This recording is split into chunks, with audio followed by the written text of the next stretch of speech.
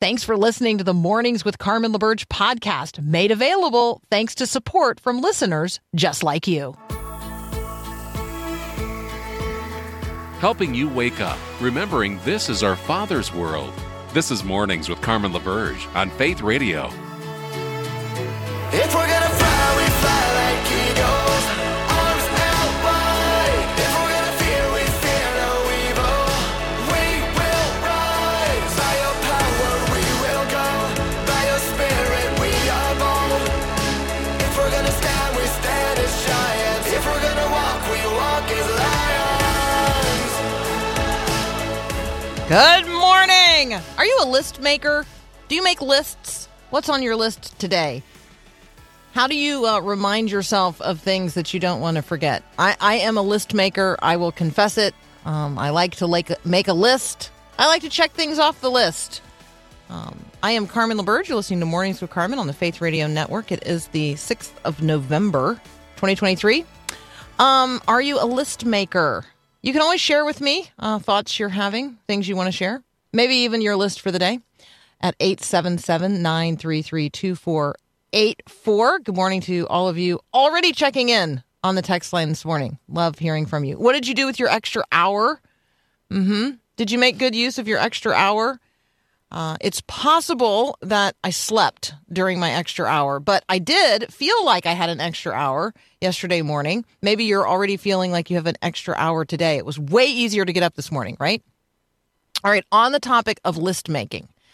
I had a friend, when I lived on Hilton Head a number of years ago, I had a friend who had these like pre-printed daily to-do lists. You know, like a thing that it had a magnet on the back of it. It's stuck on a refrigerator. That's why I am aware of it.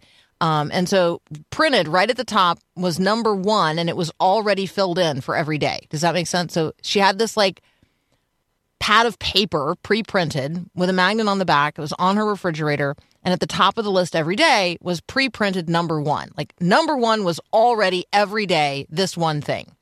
And it said, cause God joy. That was her number 1. Everything else was going to be secondary to that every single day. And she was a list maker. So she made a list every day.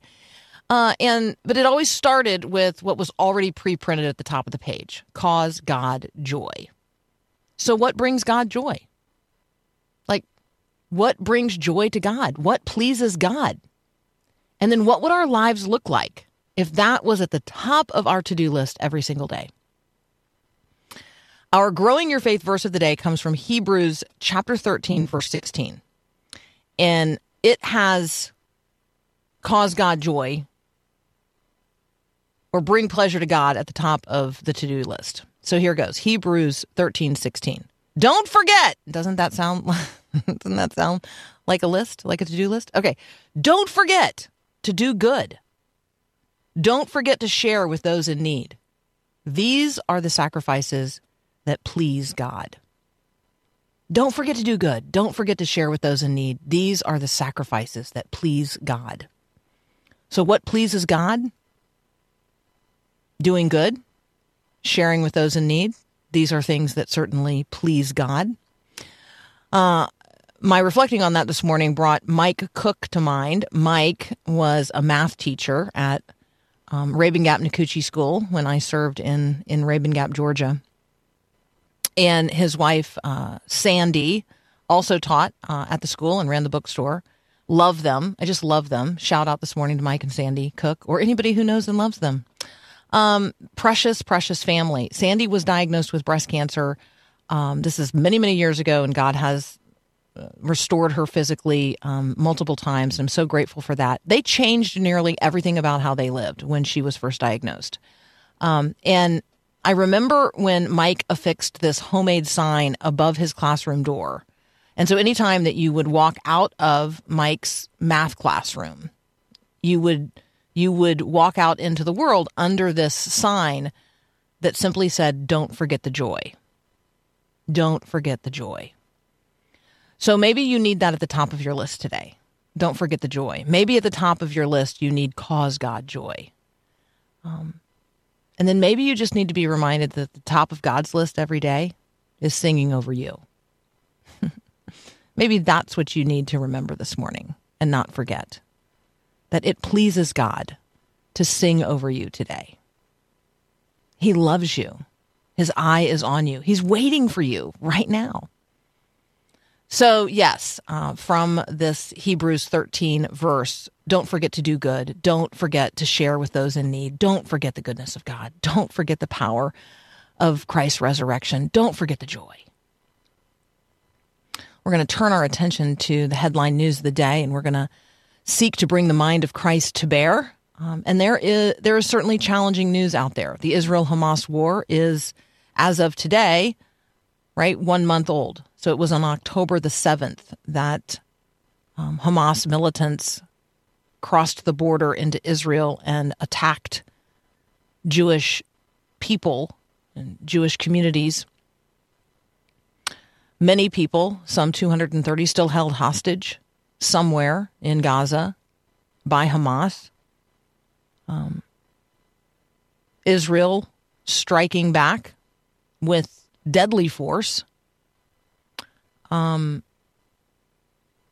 yes, Israel has taken responsibility for striking an ambulance outside of the Gaza City Hospital on Friday. Israel claims it was transporting terrorists. Palestinian authorities said the 15 people killed in the strike were non-combatants. And Hamas has said that in response, it will block foreign nationals. That would include the some 300 Americans still in Gaza. Hamas would block foreign nationals from evacuating until Israel can guarantee all ambulances safe passage to Egypt's Rafah border crossing. The Rafah crossing closed again over the weekend. Some 300 Americans, by the way, have passed through the Rafah gate into Egypt over the last week. Terrible things are happening. There were some 450 strikes last night, and war is hell, as we have discussed before. And so we want to continue to pray. We want to continue to press in.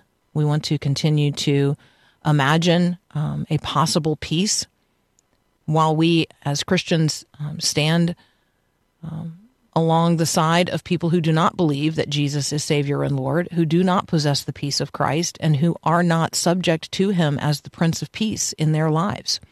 And so we have to remember that. There is a religious current to what is happening, and there are not Christians on either side of this in terms of the warring factions. And that is essential to remember in the midst of all of this. Without Jesus, there is not going to be peace. And we fool ourselves if we imagine otherwise. You can say peace, peace, but without Jesus, there will be no ultimate peace. And so, again, as Christians, the main calling, the most significant thing that we have as people of Jesus is the Great Commission, that we would go and we would make disciples of all nations, of people of all nationalities, of every ethnos, of every bloodline, that we would be the Jesus people in the midst of all of it. We're going to take a brief break, and when we come back, we're going to talk about maps. What map are you looking at? And as you map out what is happening in the Middle East, like what map are you using? What map are you leaning toward? What map are you relying on? All of that up next here on Mornings with Carmen.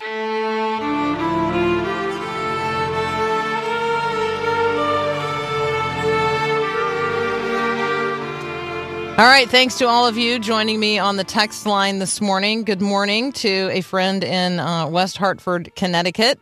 I feel like I should apologize on behalf of all of the state of Tennessee for the routing of the Connecticut football team on Saturday. I'll just go ahead and leave that there.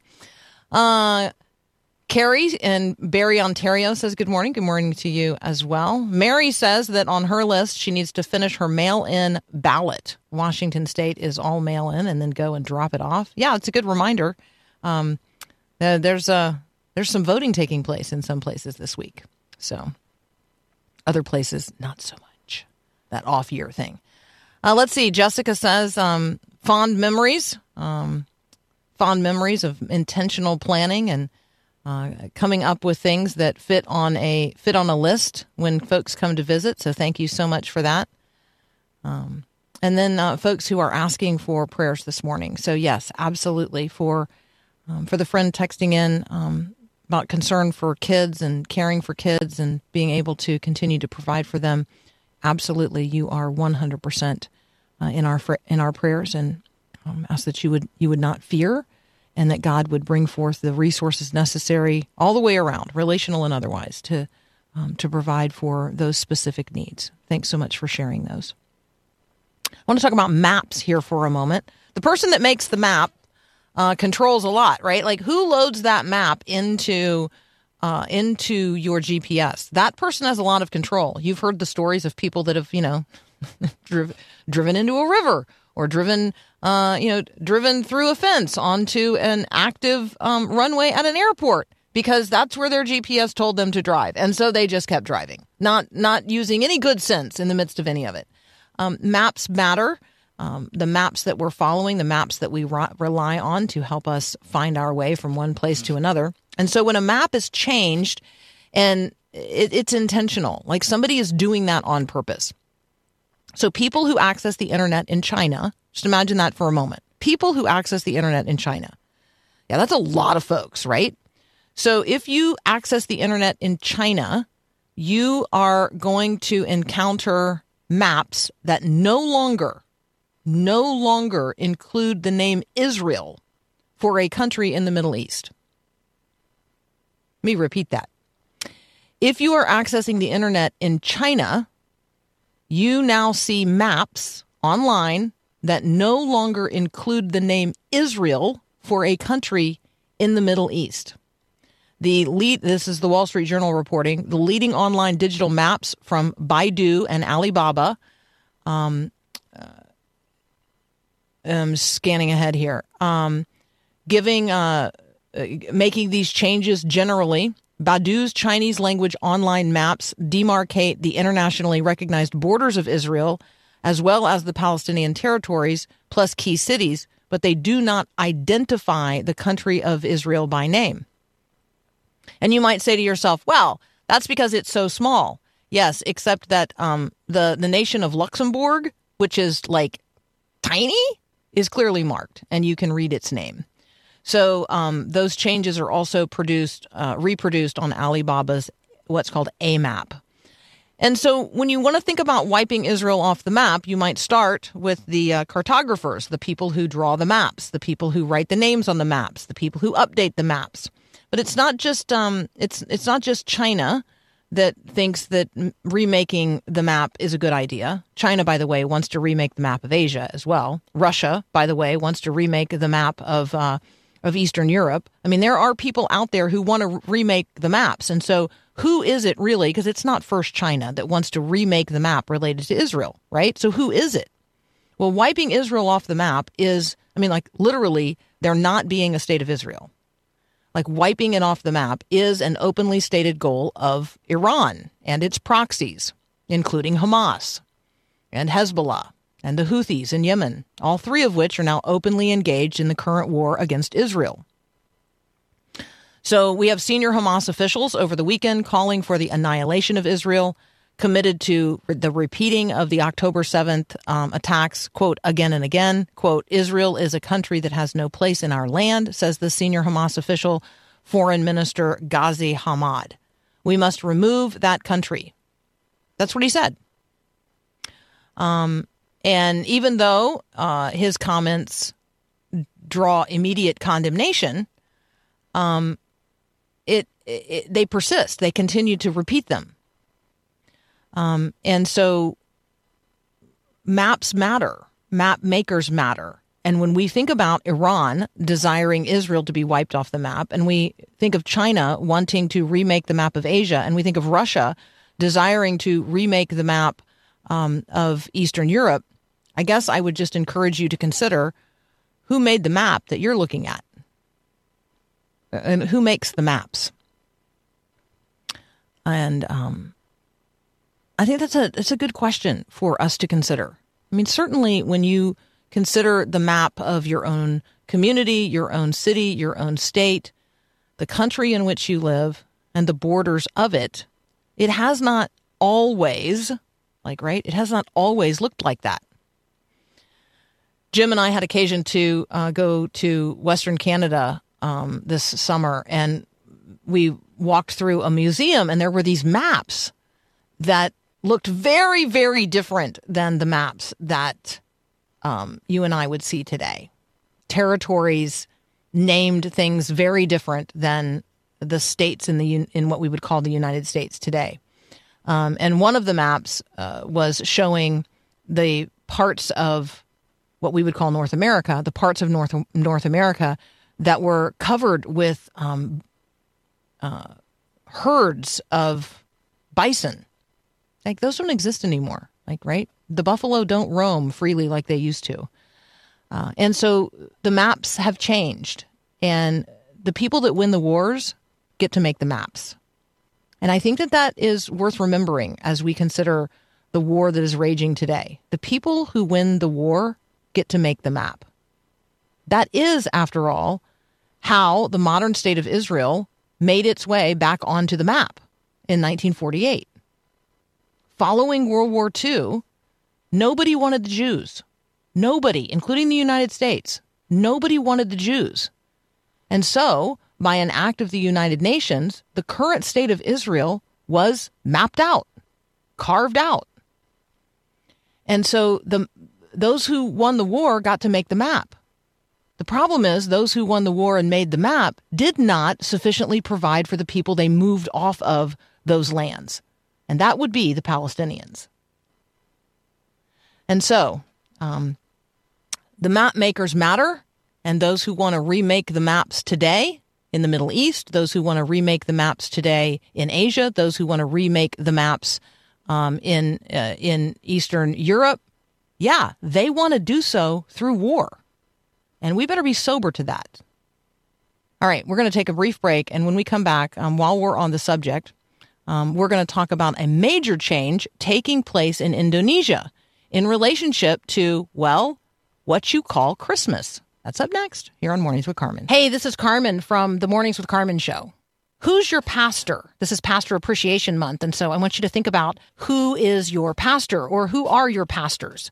Who shepherds your heart? Who gives you wise and faithful counsel? Who comes alongside to encourage you as you walk difficult stretches of the road?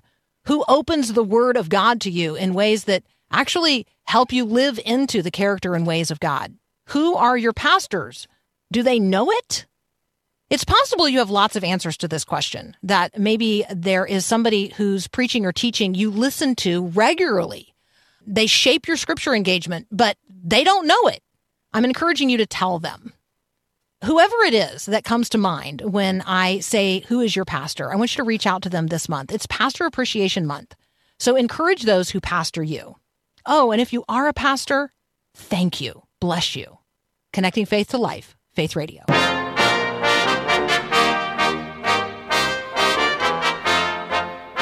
Yeah, pretty much I wish you a Merry Christmas, right? I don't wish you a Merry Birth of Isa al-Messiah. So there you go. So that is what this is about. And yes, it is not too early. Is it too early to listen to Christmas music, Paul Perot? I was going to declare it's not too early. Let me just put it this way: my wife likes her iTunes, and she has it going random. We hear Christmas music all year round, so that's good. That's good. Yeah. Jesus all the time. Jesus all the time. There you go. So while we're on the subject of people, changing maps, let's talk here for a moment about, by population, the largest Muslim country in the world. Changing some language in relationship to Christian holidays, including Christmas. Now, this is very curious to me. It's very interesting. There's lots of layers to this topic and conversation. So in Indonesia, the Indonesian government has legally, the legal language has changed. They're going to stop using the Arabic term for Jesus Christ, Isa al-Masih, and begin referring to Christian holidays and Christian terms using the Bahasa term, Jesus Christus. So that sounds pretty familiar, right? Jesus Christus. So the change is going to alter the names of 3 national holidays So, not just changing maps here, changing the calendar, like what it says on there. So what do you call the day upon which Jesus died? What do you call that particular Friday? Well, you call it Good Friday. Well, in Indonesia, it has legally been called the death of Isa al-Masih. Well, no longer, right? Now it's going to be called the death of Jesus Christus, which sounds like Jesus Christ, right? Okay, so Isa al-Masih, Jesus the Messiah, by the way, but in Arabic. So Isa, Jesus in Arabic, as opposed to Jesus, Jesus in the Bahasa language. So there you go. This is what we're talking about. So the ascension of Jesus, we would call Easter, right? That's his resurrection from the dead. That's going to legally be changed. And then birth of Jesus, Christmas, the name of that holiday changes as well. So you say, why does this matter? Well, because names matter, and what we say matters, and how Jesus is spoken of matters.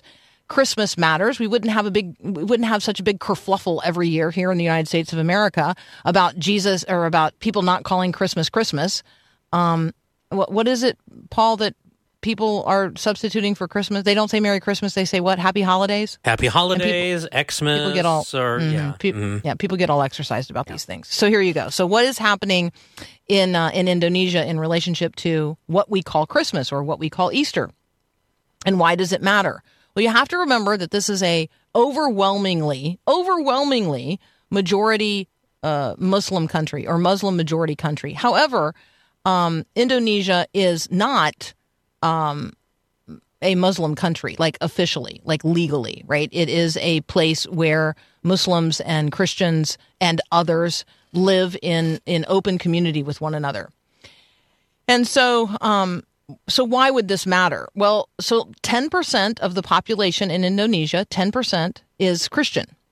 So there's, 1 in every 10 people in Indonesia is a Christian, some 29 million believers. Many of them very evangelical, and they would very much like to share Jesus with their Muslim neighbors. In Indonesia, there is a law, formerly, this has been changed, actually Malaysia is where this emerges from, where there was a ban, like if you were not Muslim, then you could not refer to God as Allah. And so here's the concern that some people have, that this is an effort by some to limit the ways in which Jesus is referred to. And so if you are not Muslim, can you now, under this change of language, still refer to Jesus as Isa? Why does that matter? Well, because it helps as a gateway to deeper conversations if I can refer to Jesus in your language. And so if you are used to, as a Muslim, referring to Jesus as Isa, then I want to be able to refer to Jesus as Isa. I don't want to be limited by this new language law where we are going to stop using the Arabic term for Jesus, Isa, and we are going to start using the Bahasa term, Jesus Christus, Jesus Christ. Because that is just automatically offensive to a practicing Muslim. So there you go. That's what's going on. Thought you'd like to know. Interesting ways in which we use language, we use maps to control the conversation of the day, to get people talking about certain things or to keep them from talking about certain things. And so let me just say this. Call on Jesus today. Call him by name. Make his name famous. What do you like to call Jesus? Do you have a favorite name or title of Jesus? Do you just love using the language of Job and call Jesus Redeemer? Do you echo God's declaration over Jesus that he is my beloved son? Maybe you love calling upon Jesus as Isaiah did, the Prince of Peace. Maybe from the Gospel of John or the Revelation of John. Maybe you like to call on Jesus as Alpha and Omega, beginning and end, first and last, the living one. Maybe the fact that Jesus is Emmanuel, God with us, speaks to your heart today. Or Jesus as the mediator, the one who stands between and communicates our concerns to God and God's concerns to us. Maybe like John, you call upon Jesus as the Lamb of God who takes away the sins of the world. Maybe the Word is the name of Jesus, the title of Jesus that most speaks to your heart. Come to him, the fountain of living waters. Come to him, the one who is the rock. Come to the one who is the true vine, the Lion of the tribe of Judah, the bright and morning star, the great I am. Jesus as the Son of Man, the Son of God, the way, the truth, the life, the bread of life, the King of kings, the Lord of lords, the chief cornerstone. Christ, the Lord. Maybe today you need to be reminded that Jesus is the Good Shepherd and that he loves you, that he came to seek and to save the lost, and that he would leave the 99 to go and seek you out and bring you home to the Father. And maybe today you need to be reminded that Jesus is the bridegroom. And you, dear one, regardless of any other relationship you ever had or have lost, he is your bridegroom this day. So many names. Just call on him today. All right, next up, we're going to share a conversation with our friend J. Warner Wallace, author of Cold Case Christianity. It's updated and expanded, and that's up next here on Mornings with Carmen.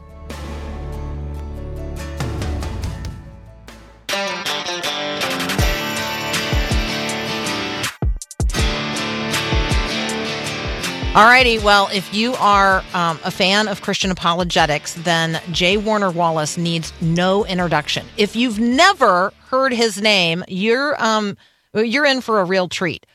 Cold Case Christianity is a resource that he developed some time ago, but we now have an updated and expanded version of Cold Case Christianity. So, J. Warner Wallace, welcome back to Mornings with Carmen to talk about not only this project but coldcasechristianity.com.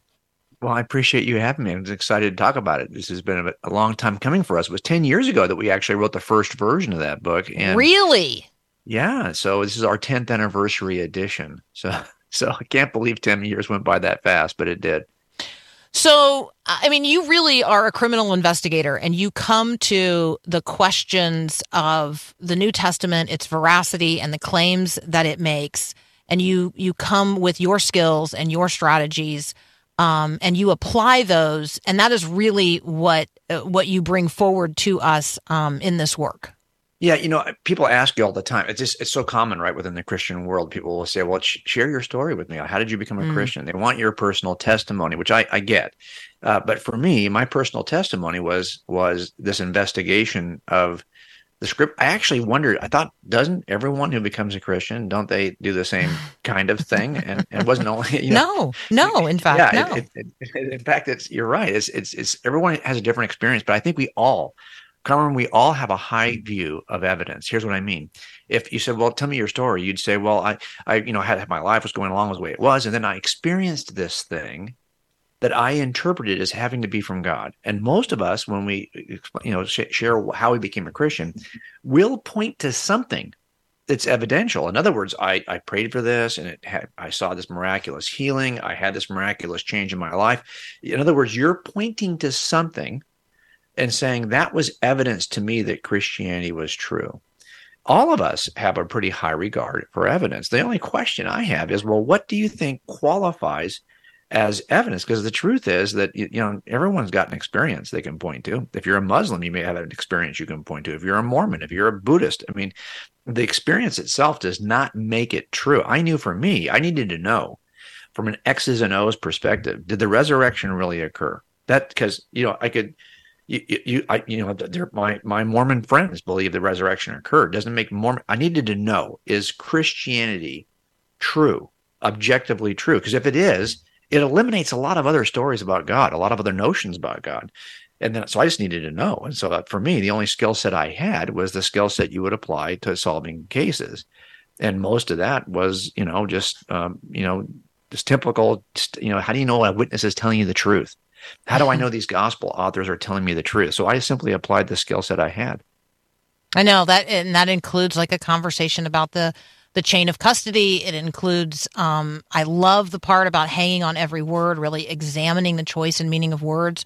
So you do, in Cold Case Christianity, you really lay out for us the approach that you took, and the approach that a detective would take in examining any kind of case before them.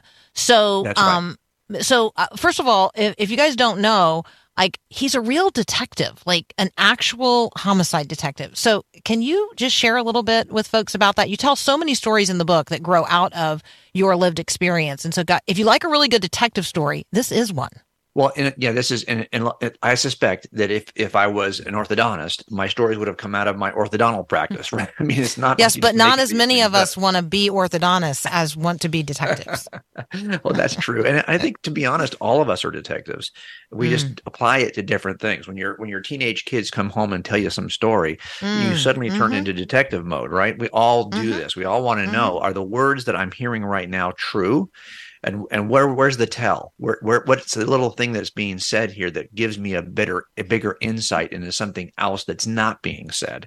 So a lot of that process I applied to my cold cases over the years, and that's really most of what we did, because you have this set of interviews that was done back in 1980, and I'm reading those interviews and I'm looking for the deception indicators. I'm looking at the transcripts and asking myself the question: why would he say it that way? And does it give anything? And does it give anything away? So a lot of what I did with scripture when I first opened the Bible is, and I was 35 years old when I came to this. So I opened it up and I started to examine it. And that's what I try to do in the book, is to teach people, like, what's the process by which you become a detective, and what are those skills that are transferable, and how could you transfer them? Not just even for scripture. I mean, I think that this is just wisdom, right? I mean, it's like, how do you think clearly about making proper inferences from evidence? And we all have to do that every day. If you got something, a mechanic does this when he's examining your car and trying to figure out what that sound is. Like, this is a skill set that could be cross-applied to anything. What I was shocked by is that no one seemed to apply it to their theistic beliefs, their beliefs about God. It's like, we can apply this a view to everything, but when it comes to God, it's faith alone. Well, what does that mean? What did it mean to Jesus? And Jesus would tell you that if you don't believe what I'm telling you, at least believe on the evidence of the miracles I worked in front of you. That was Jesus. He would say, come and touch me. I'm going to give you the evidence that what I said is true. I'm going to appear to you for 40 days after the resurrection, giving you many convincing proofs, it says in Acts 1. This is all about direct and indirect evidence and how we use this to make a case. And Jesus was an excellent evidentialist. It's so good. Let's unpack this part. What does it mean to move from belief that to belief in?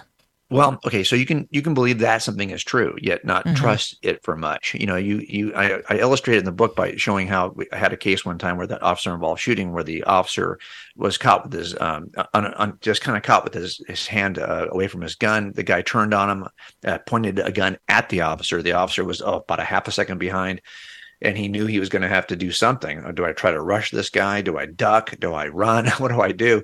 But he was wearing his bulletproof vest, and he had seen that vest stop rounds in the range, stop bullets. So he decided just to trust his vest, just I'll just tense my stomach muscles, take the first couple of rounds, and try to return fire. And that moment is as a signal to change for him, a belief that the vest could do its job, to a belief in the vest to do its job tonight.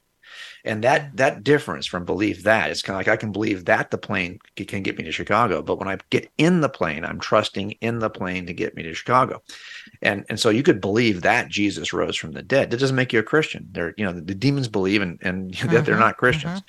So how do you get to that second stage? I always say that for me, it came to, once I tested the Gospels to see that they were telling me the truth about Jesus, I began to read the New Testament to see what it said, not about Jesus, but what it said about me. And that shift moved me from belief that something was true about Jesus to belief in Jesus as Savior. That's a very different kind of move, and it's critical. In other words, if you don't believe that you're in need of a savior, then finding the savior is not going to make much sense to you. But once you know your need for a savior, you can connect the dot to the savior you've already discovered. It's so good.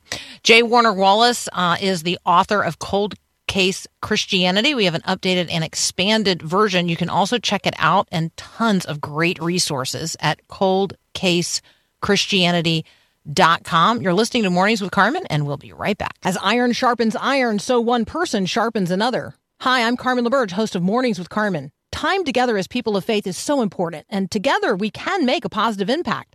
So Faith Radio is ready to hit the road.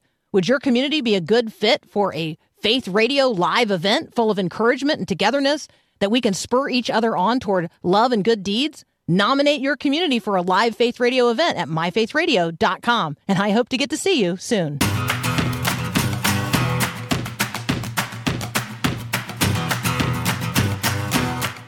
Continuing our conversation now with J. Warner Wallace, you can find him and these resources we're talking about today, including the updated and expanded version of Cold Case Christianity at coldcasechristianity.com.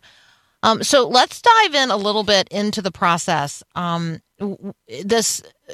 huge portion of the book is learning to be a detective, where you just walk us through the skill sets. And I just like where it starts. Don't be a know-it-all. Resisting the influence of dangerous presuppositions. Talk with us about this from the viewpoint of the detective, because I might walk into a situation and I might think I know who the players are and what's going on, but I have to set all of that aside and actually take the real evidence into account. Yeah, absolutely. If you've ever seen the comedian Jim Gaffigan talk about Dateline, I've been on Dateline a ton. And if you do see, look at Dateline, Gaffigan always says it seems like everything's about spousal murder. Like it sounds like every marriage ends in a murder at some point. They start off with the perfect marriage, and then at the end somebody's getting killed. And so there's a sense in which, when you work homicides in which a woman has been killed, we do often. I mean, a lot of times it's the husband, or it's a boyfriend, or it's the live-in. It's a romantic relationship. And that happens so often that it's tempting just to kind of say, okay, here we go again. But if you assume you know who the killer is before you start to actually look at the evidence, you might spend a lot of time misreading the evidence, number one, or ignoring significant evidence that points to a better inference. So you can't begin by thinking it's going to be the husband. Even though in the end, often, I'll start out by saying to my partners, no, we can't start that way. We got to be more open-minded, more open-handed with this. Well, in the end, it ends up being the husband, and they're like, I told you so. Like, okay, I get that, but we can't start there. We have to start with don't be a know-it-all. Well, this is really true when it comes to thinking about things related to God, because what keeps us from God often is our own desire to be God. It's our own desire to live our life without any hindrance, where I get to make every decision. Those kinds of things prevent you from seeing the truth often. You can't start off, for example, rejecting anything supernatural if you're beginning an investigation to see if there is something supernatural called God. You have to at least suspend your presupposition against the supernatural to examine whether or not the supernatural is true. So I think part of it for me, I was a very committed naturalist. I mean, if you're going to include a miracle on the pages of the New Testament, you were not doing history. In my view, you were doing mythology.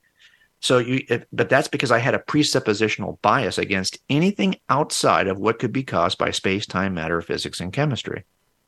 So the first part of the investigation for me is actually in a book called God's Crime Scene, where I looked at, do I have any good reason to believe there is something active in the universe outside of space, time, matter, physics, and chemistry? Because if there is, then these little small potato miracles in the New Testament shouldn't hang me up.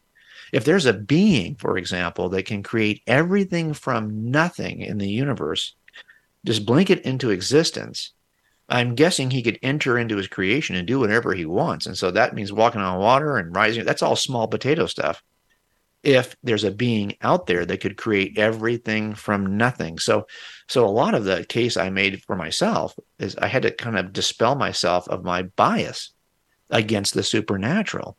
Is there any good reason to believe that there is a supernatural God outside of space, time, and matter? If there is, now it's a matter of figuring out, which description is correct. That's basically it. That's so good. We're talking with J. Warner Wallace. If you are just tuning in, the book is Cold Case Christianity. We've got an updated and expanded edition from Jay. And coldcasechristianity.com is the website.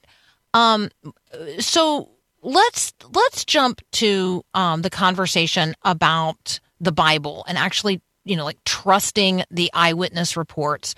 Maybe just hone in on the part where we respect the chain of custody. Well, look, part of it is my suspicion was that the story of Jesus may have some accuracy, like the stuff in there. This is, again, my bias against the supernatural. I might have accepted all the preaching of Jesus without accepting the miracles. And my first explanation for that was, okay, well, perhaps these are just things that were added later, like a late legend. There's lots of characters who actually lived in history, but the version we now talk about is not the real version of that character. How do we know if the story of Jesus was changed over time? Well, a lot of this is also true in criminal trials. If you've ever watched A Making of a Murderer, one of the first claims of that series on Netflix was that the police tampered with the evidence that was in property. They basically could take something out of property after it's been collected and modify it in some way. So by the time we get to trial, that's not actually legitimate evidence anymore. It's been modified. So how do we make sure that doesn't happen in criminal trials? Is we simply ask the question, who first saw it? Did he take a picture of it? Did he describe it in a report? Who did he give it to? Did they take a picture of it? Did they describe it in a report? And we keep on doing that through time over the 30 years this case has gone cold to see if the story changed over time. This is called the chain of custody because each report or image in that history of images and reports is like a link in a chain that connects the past to the present. And so this is what we offer to the defense. Here's our chain of custody. We can show the jury that it hasn't changed and it's been handled with great delicacy. Well, is there a significant chain of custody for the New Testament? It turns out there is. And if you check the earliest links in the chain, if you look at the students who sat at the feet of John, Polycarp, Papias, and Ignatius, and you ask them, what is Jesus like? You're going to discover that all of the supernatural elements to the Jesus story are there from the very beginning. Now, you may not believe them, but you cannot argue that they were added over time because they exist. They come out of the lips and on the pages of every writer in the entire chain of custody. John's students, they affirm what John said. The students of John's students, Irenaeus, he affirms what Ignatius and Polycarp says. Hippolytus, the student of Irenaeus, he affirms what Irenaeus said. So you're not going to be able to say that this is. That's one thing I can say with certainty, that the story of Jesus has not changed over time. Okay, I want people to know about the course, the free Casemakers course at coldcasechristianity.com. Can you? I know. Is it possible for you to share anything about that? Yeah, I'm so glad you said it. I mean, this is something that I really wanted to make sure that we got out there quickly for people. I did a course I'm a professor at Gateway Seminary here in Southern California, and that's where I went to seminary as well after I became a believer. And so we offer this 30-session video course, and I just made that course available for anyone who purchases the new book. So you'll see on our website at coldcasechristianity.com at the top banner that course is available. And what that does is walk you through the case for truth, to the case for God's existence, to the case for the resurrection, for the reliability of Scripture, even for the impact of Jesus. It's about 10 and a half hours of video content with a complete PDF file course that goes along with it. You can do it at your own pace. And here's my thinking on this. Look, we don't have forever. And I came to this role as an apologist after I was a detective. I'm an old guy now. So for me, it's not about, I'm not trying to get to a future ambitiously. I'm thinking about how do we help the church take another step when they desperately need to, at a time when the culture is very aggressive and pretty hostile toward Christianity and growing in that direction. And none of us want to spend a bunch of money on a course or can necessarily go to a course that is not on our own schedule. What can I offer for free that would move the ball? Well, this is what does it, I think. This moves the ball. And you can get this for free. There's a 410 slide PowerPoint presentation that goes along.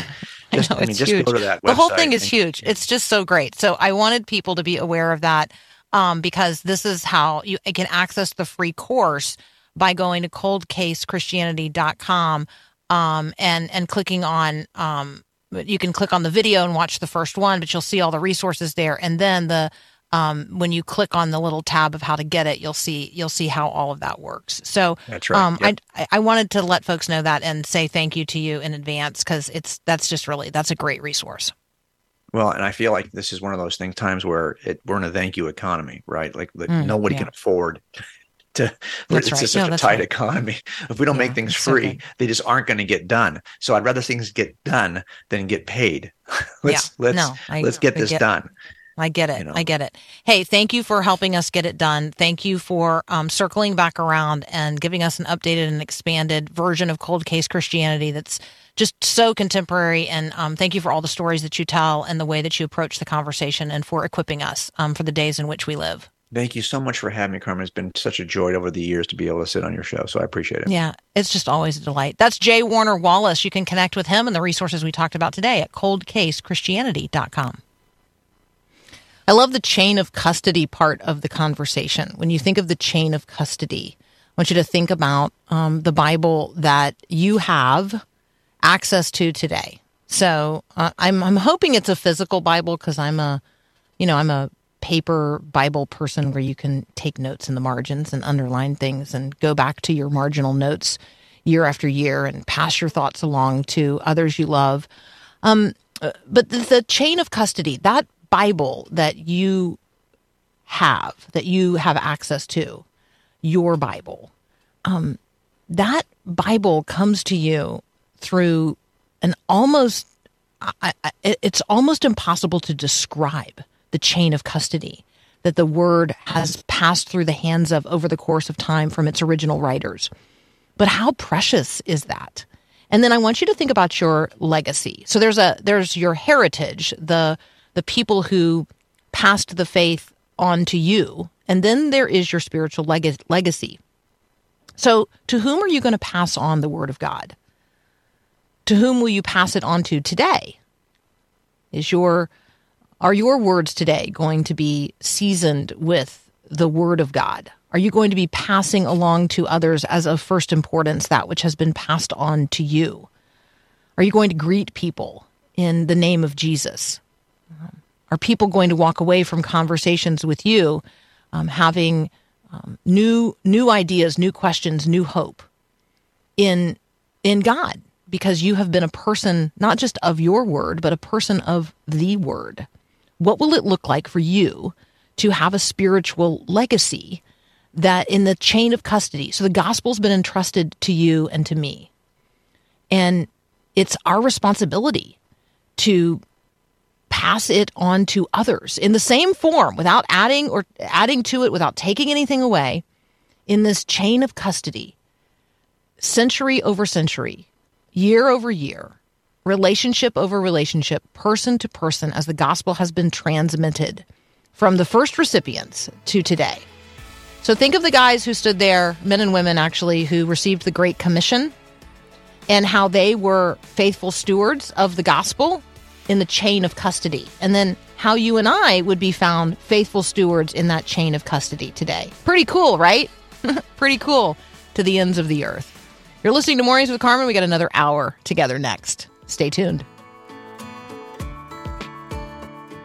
Thanks for listening to Mornings with Carmen LaBerge. Podcasts like this are available because of your support. If it's important to you to hear things that encourage your faith, click the link in the show notes to give now. And thanks.